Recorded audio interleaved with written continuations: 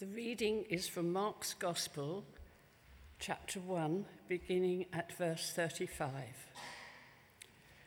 Very early in the morning, while it was still dark, Jesus got up, left the house, and went off to a solitary place where he prayed.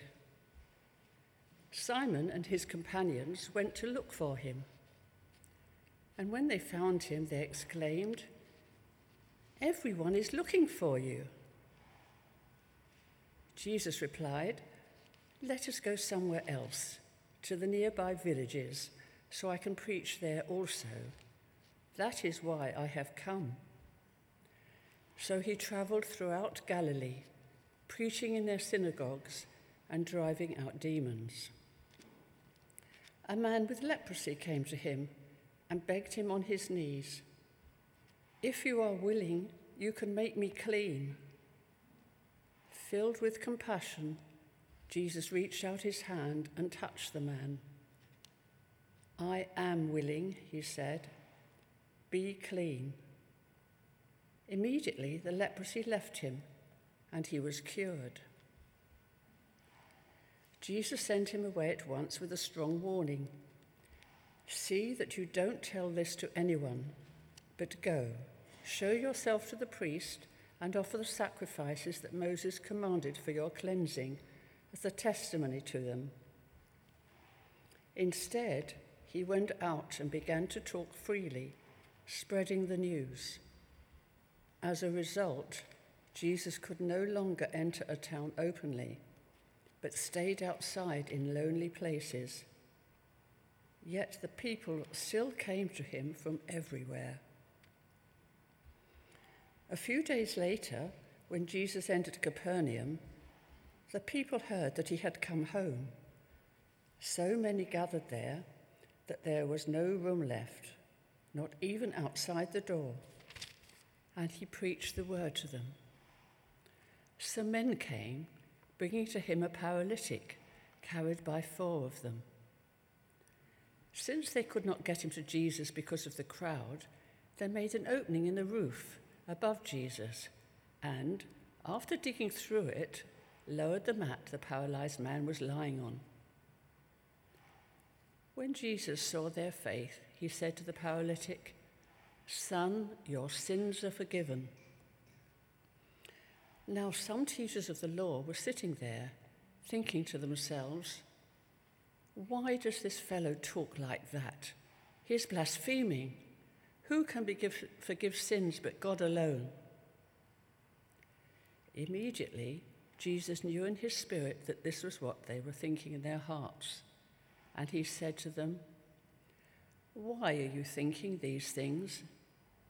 Which is easier to say to the paralytic, 'Your sins are forgiven,' or to say, 'Get up, take your mat and walk'?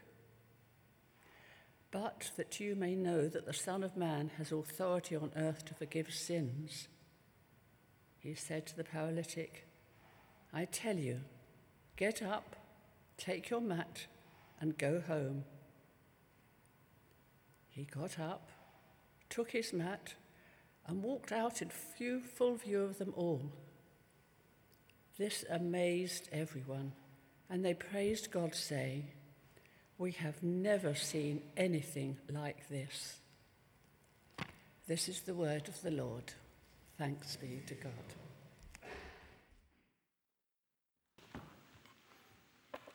Beautifully read. So, as I said at the beginning of the service, what we're doing is we're just carrying through Mark's Gospel. So I'm just going to look at these verses, if that's okay, this morning. And really, what I want to do is ask you a question, which is, what are your priorities? What are your priorities in your life at the moment? And I was thinking about this many years ago when I was living in New Zealand. A business friend of mine said to me, "Mike, I've got this business coach who's the best in the country.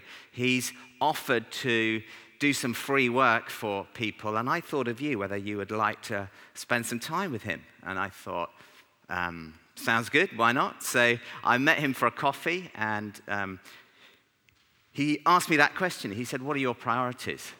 And he said, why don't we just write them out? And so I told him what my priorities were, and it involved Bex, it involved the children. Most of our children have been born by then, and the church and other things. And he said, okay, look, I want to meet you next month, and for this to really work, I just need to have access to your diary for the last 3 months or 6 months.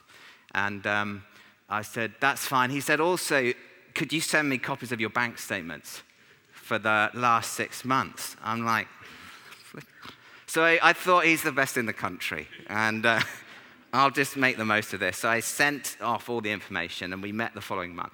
And we met in the same cafe. We sat down. He said, look, Mike, you said your priorities are these, but actually, when I look at how you spend your time, how you spend your money, these aren't your priorities. They're well-intentioned, but in practice, these aren't your priorities. And it was actually quite shocking, but it also helped me to change my priorities and actually change how I spent time and conducted my life so that my priorities really were what I wanted them to be.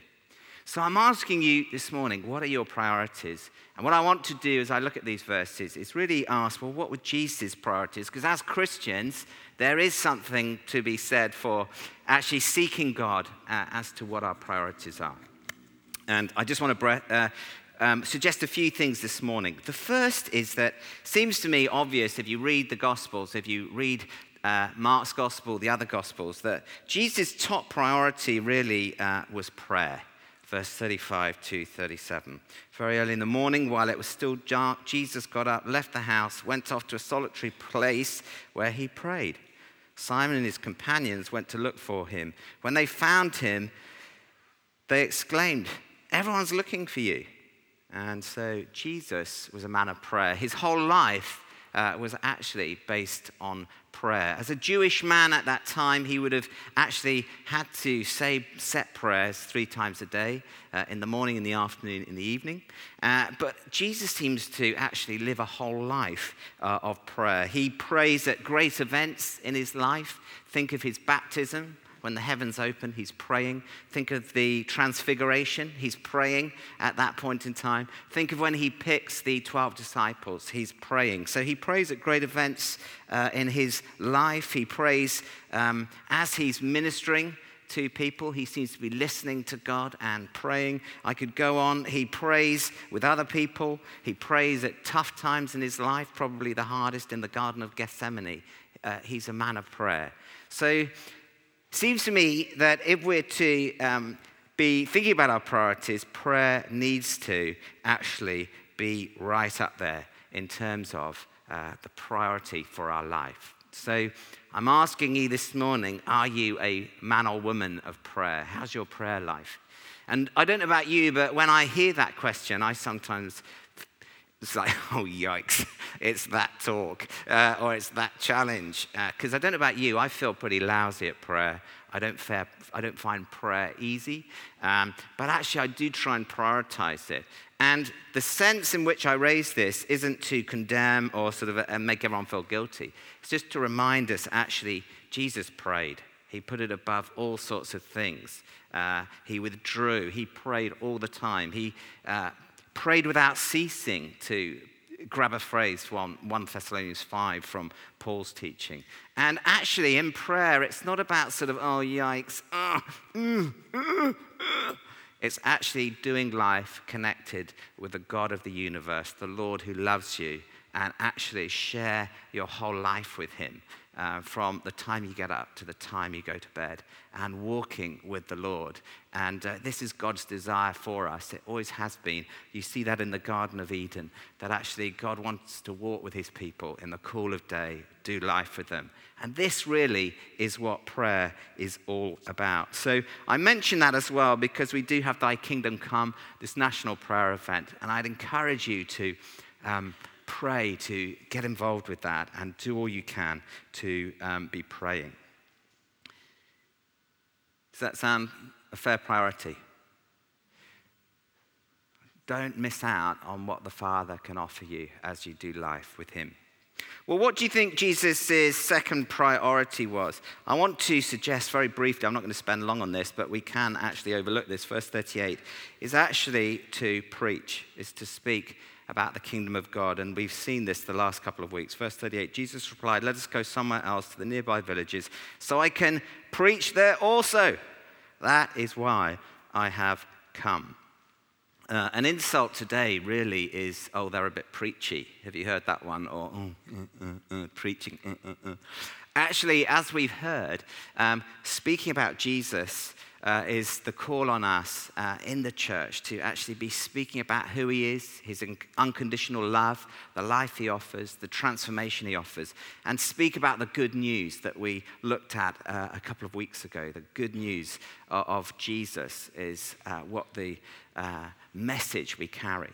And it's transforming the message we have to actually be speaking about Christ, who he is, his life, death, resurrection, and what he does. And I was speaking to someone recently last week who has recently come to faith at St. Saviour's, and he was just beaming about the difference that Jesus has made in his life. He said, "Oh my goodness, I was totally lost. I felt I had no meaning in my life. And actually I've come to faith, and I feel God transforming me and healing me and changing me. This is incredible," was his phrase.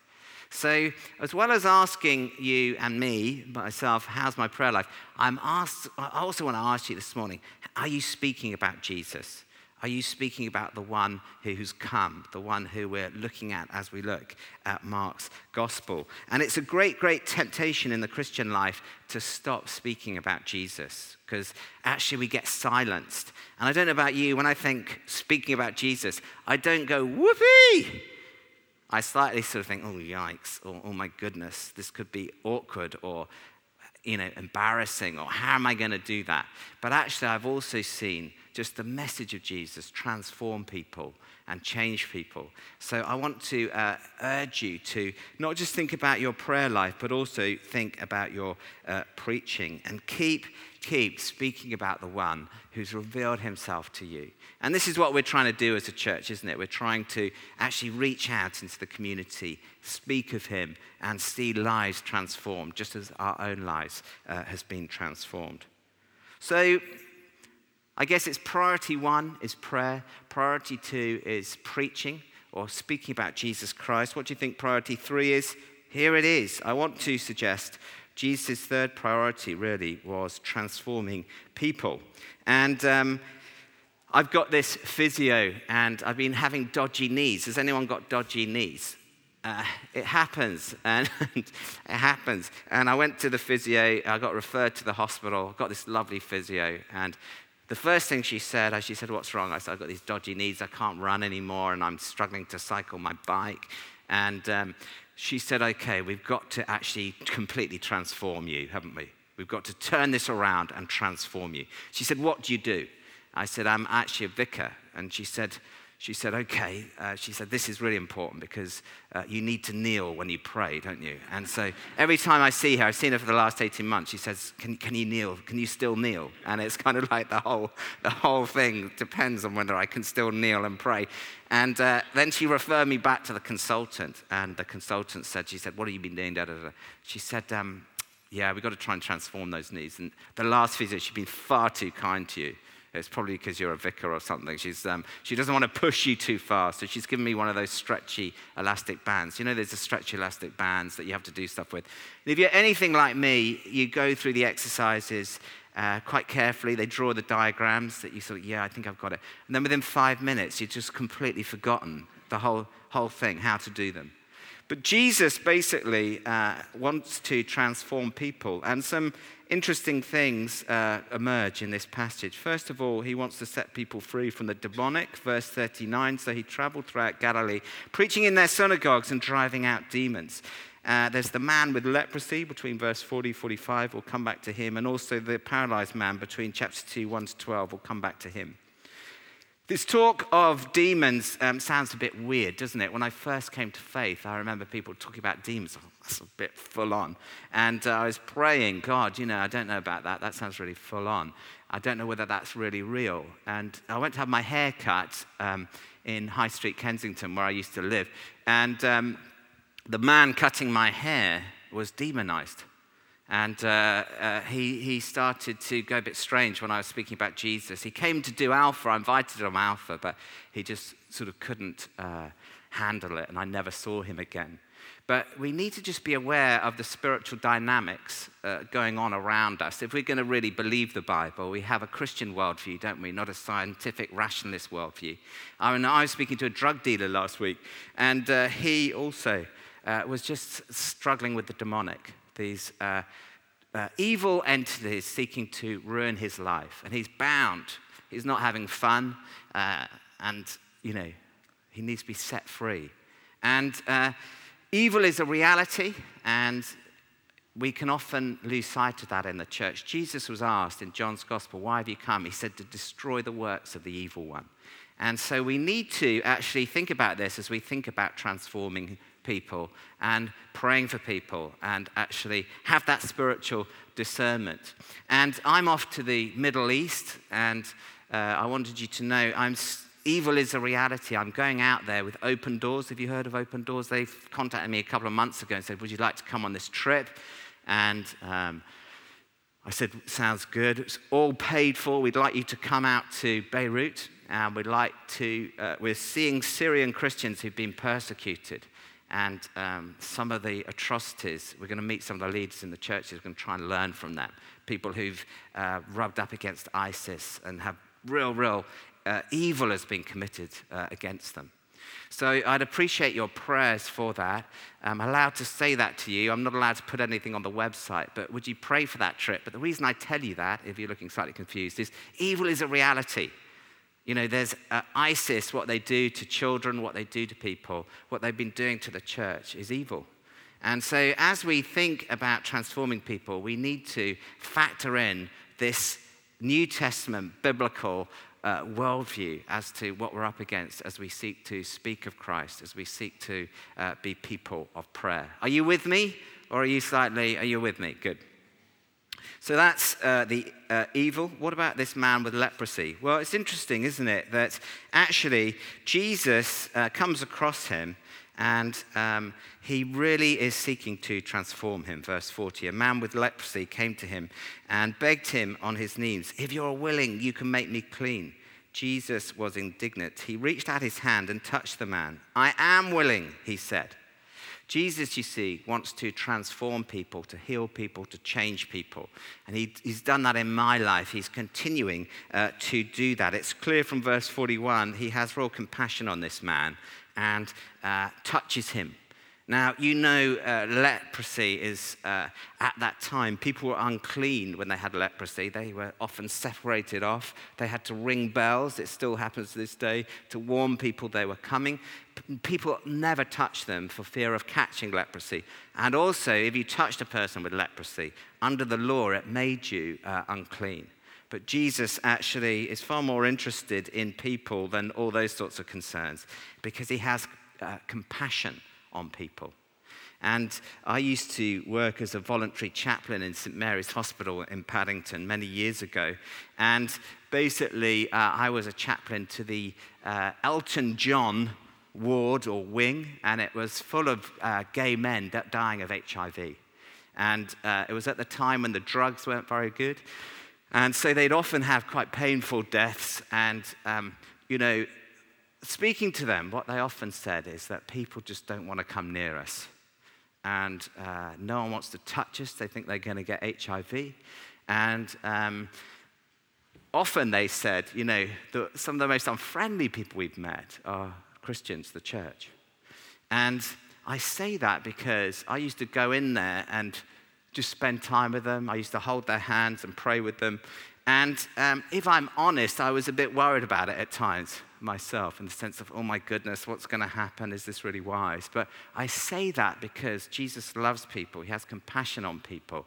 And he wants to touch absolutely everyone and anyone, including you and me, and also the great untouchables.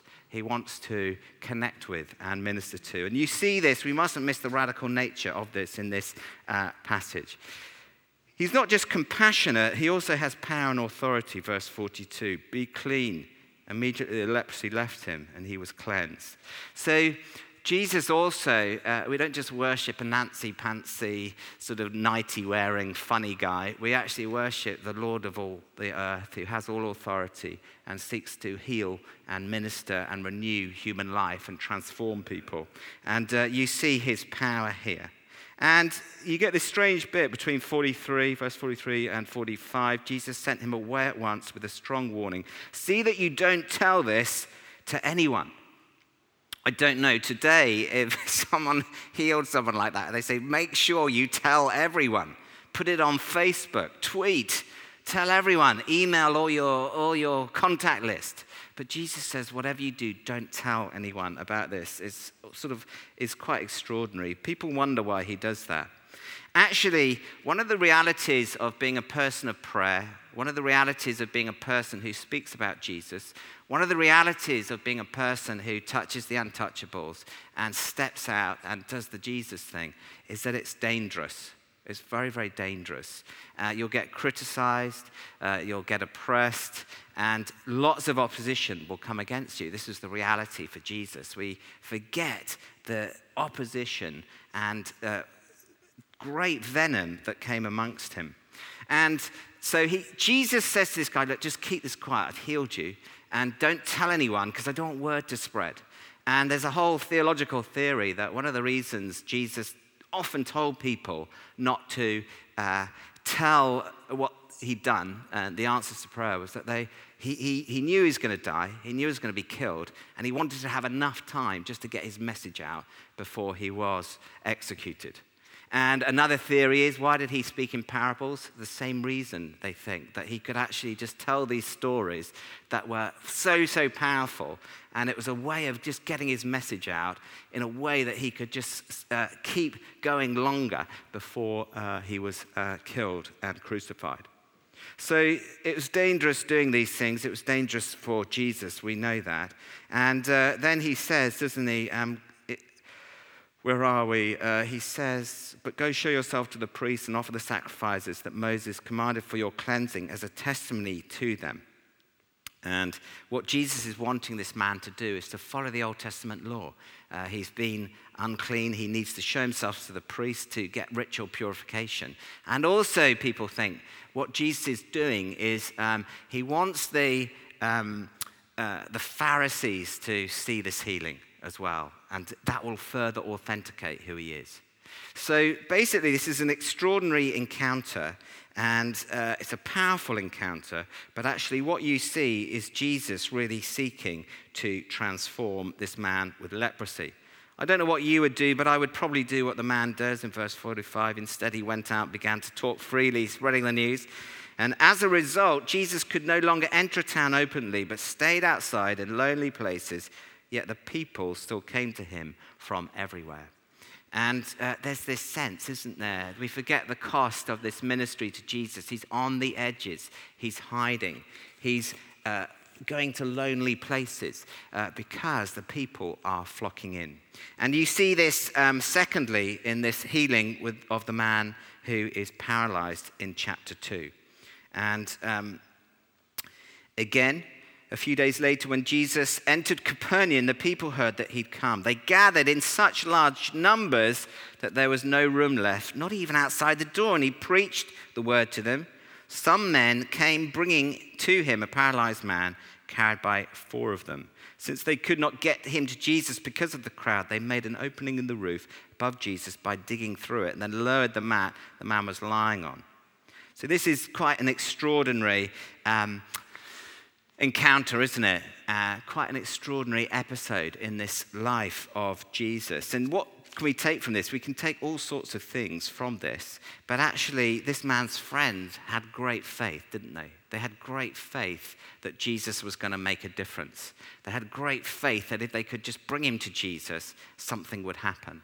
And they actually break through the roof. In the ancient Near East at that time, you could break through the roofs of the houses. They did have some stone, but they were soft as well, so you could push through. They'd literally bust through the roof and lower their friend in. And I guess as I say that, I'm thinking, how much faith do I have that Jesus is going to do anything? How much faith do I have at this time in my life that he can make a difference? He can change situations. Who am I bringing to Jesus for transformation? And how much am I willing to persevere in that? Am I willing to bust the roof in and try and get someone to Jesus? Often we give up too soon, don't we? I certainly do. And I sort of, oh, the door's locked, let's go. Oh, there's too many people, let's not bother. Let's try tomorrow or next week or next year. But these guys just carry on. And Jesus does this extraordinary thing, first of all, which is also incredibly dangerous and provocative. He says in verse 5, when Jesus saw their faith, he said to the paralyzed man, "Son, your sins are forgiven." In Old Testament Jewish theology, not even the Messiah could forgive sins, only God could forgive sins. So he's going, hello, everyone. I forgive your sins, and I'm God, which was a very, very risky thing to do in his present company, and which he was later on executed for. And immediately, Jesus knew in his spirit that this was what they were thinking in their hearts. He said to them, "Why are you thinking these things? Which is easier, to say to this paralyzed man, 'Your sins are forgiven,' or to say, 'Get up, take your mat and walk'? But I want you to know that the Son of Man has authority on earth to forgive sins." So he said to the man, "I tell you, get up, take your mat, and go home." And this man's greatest need actually wasn't his paralysis. It was actually he needed his sins forgiving. Jesus starts there. Then he heals him.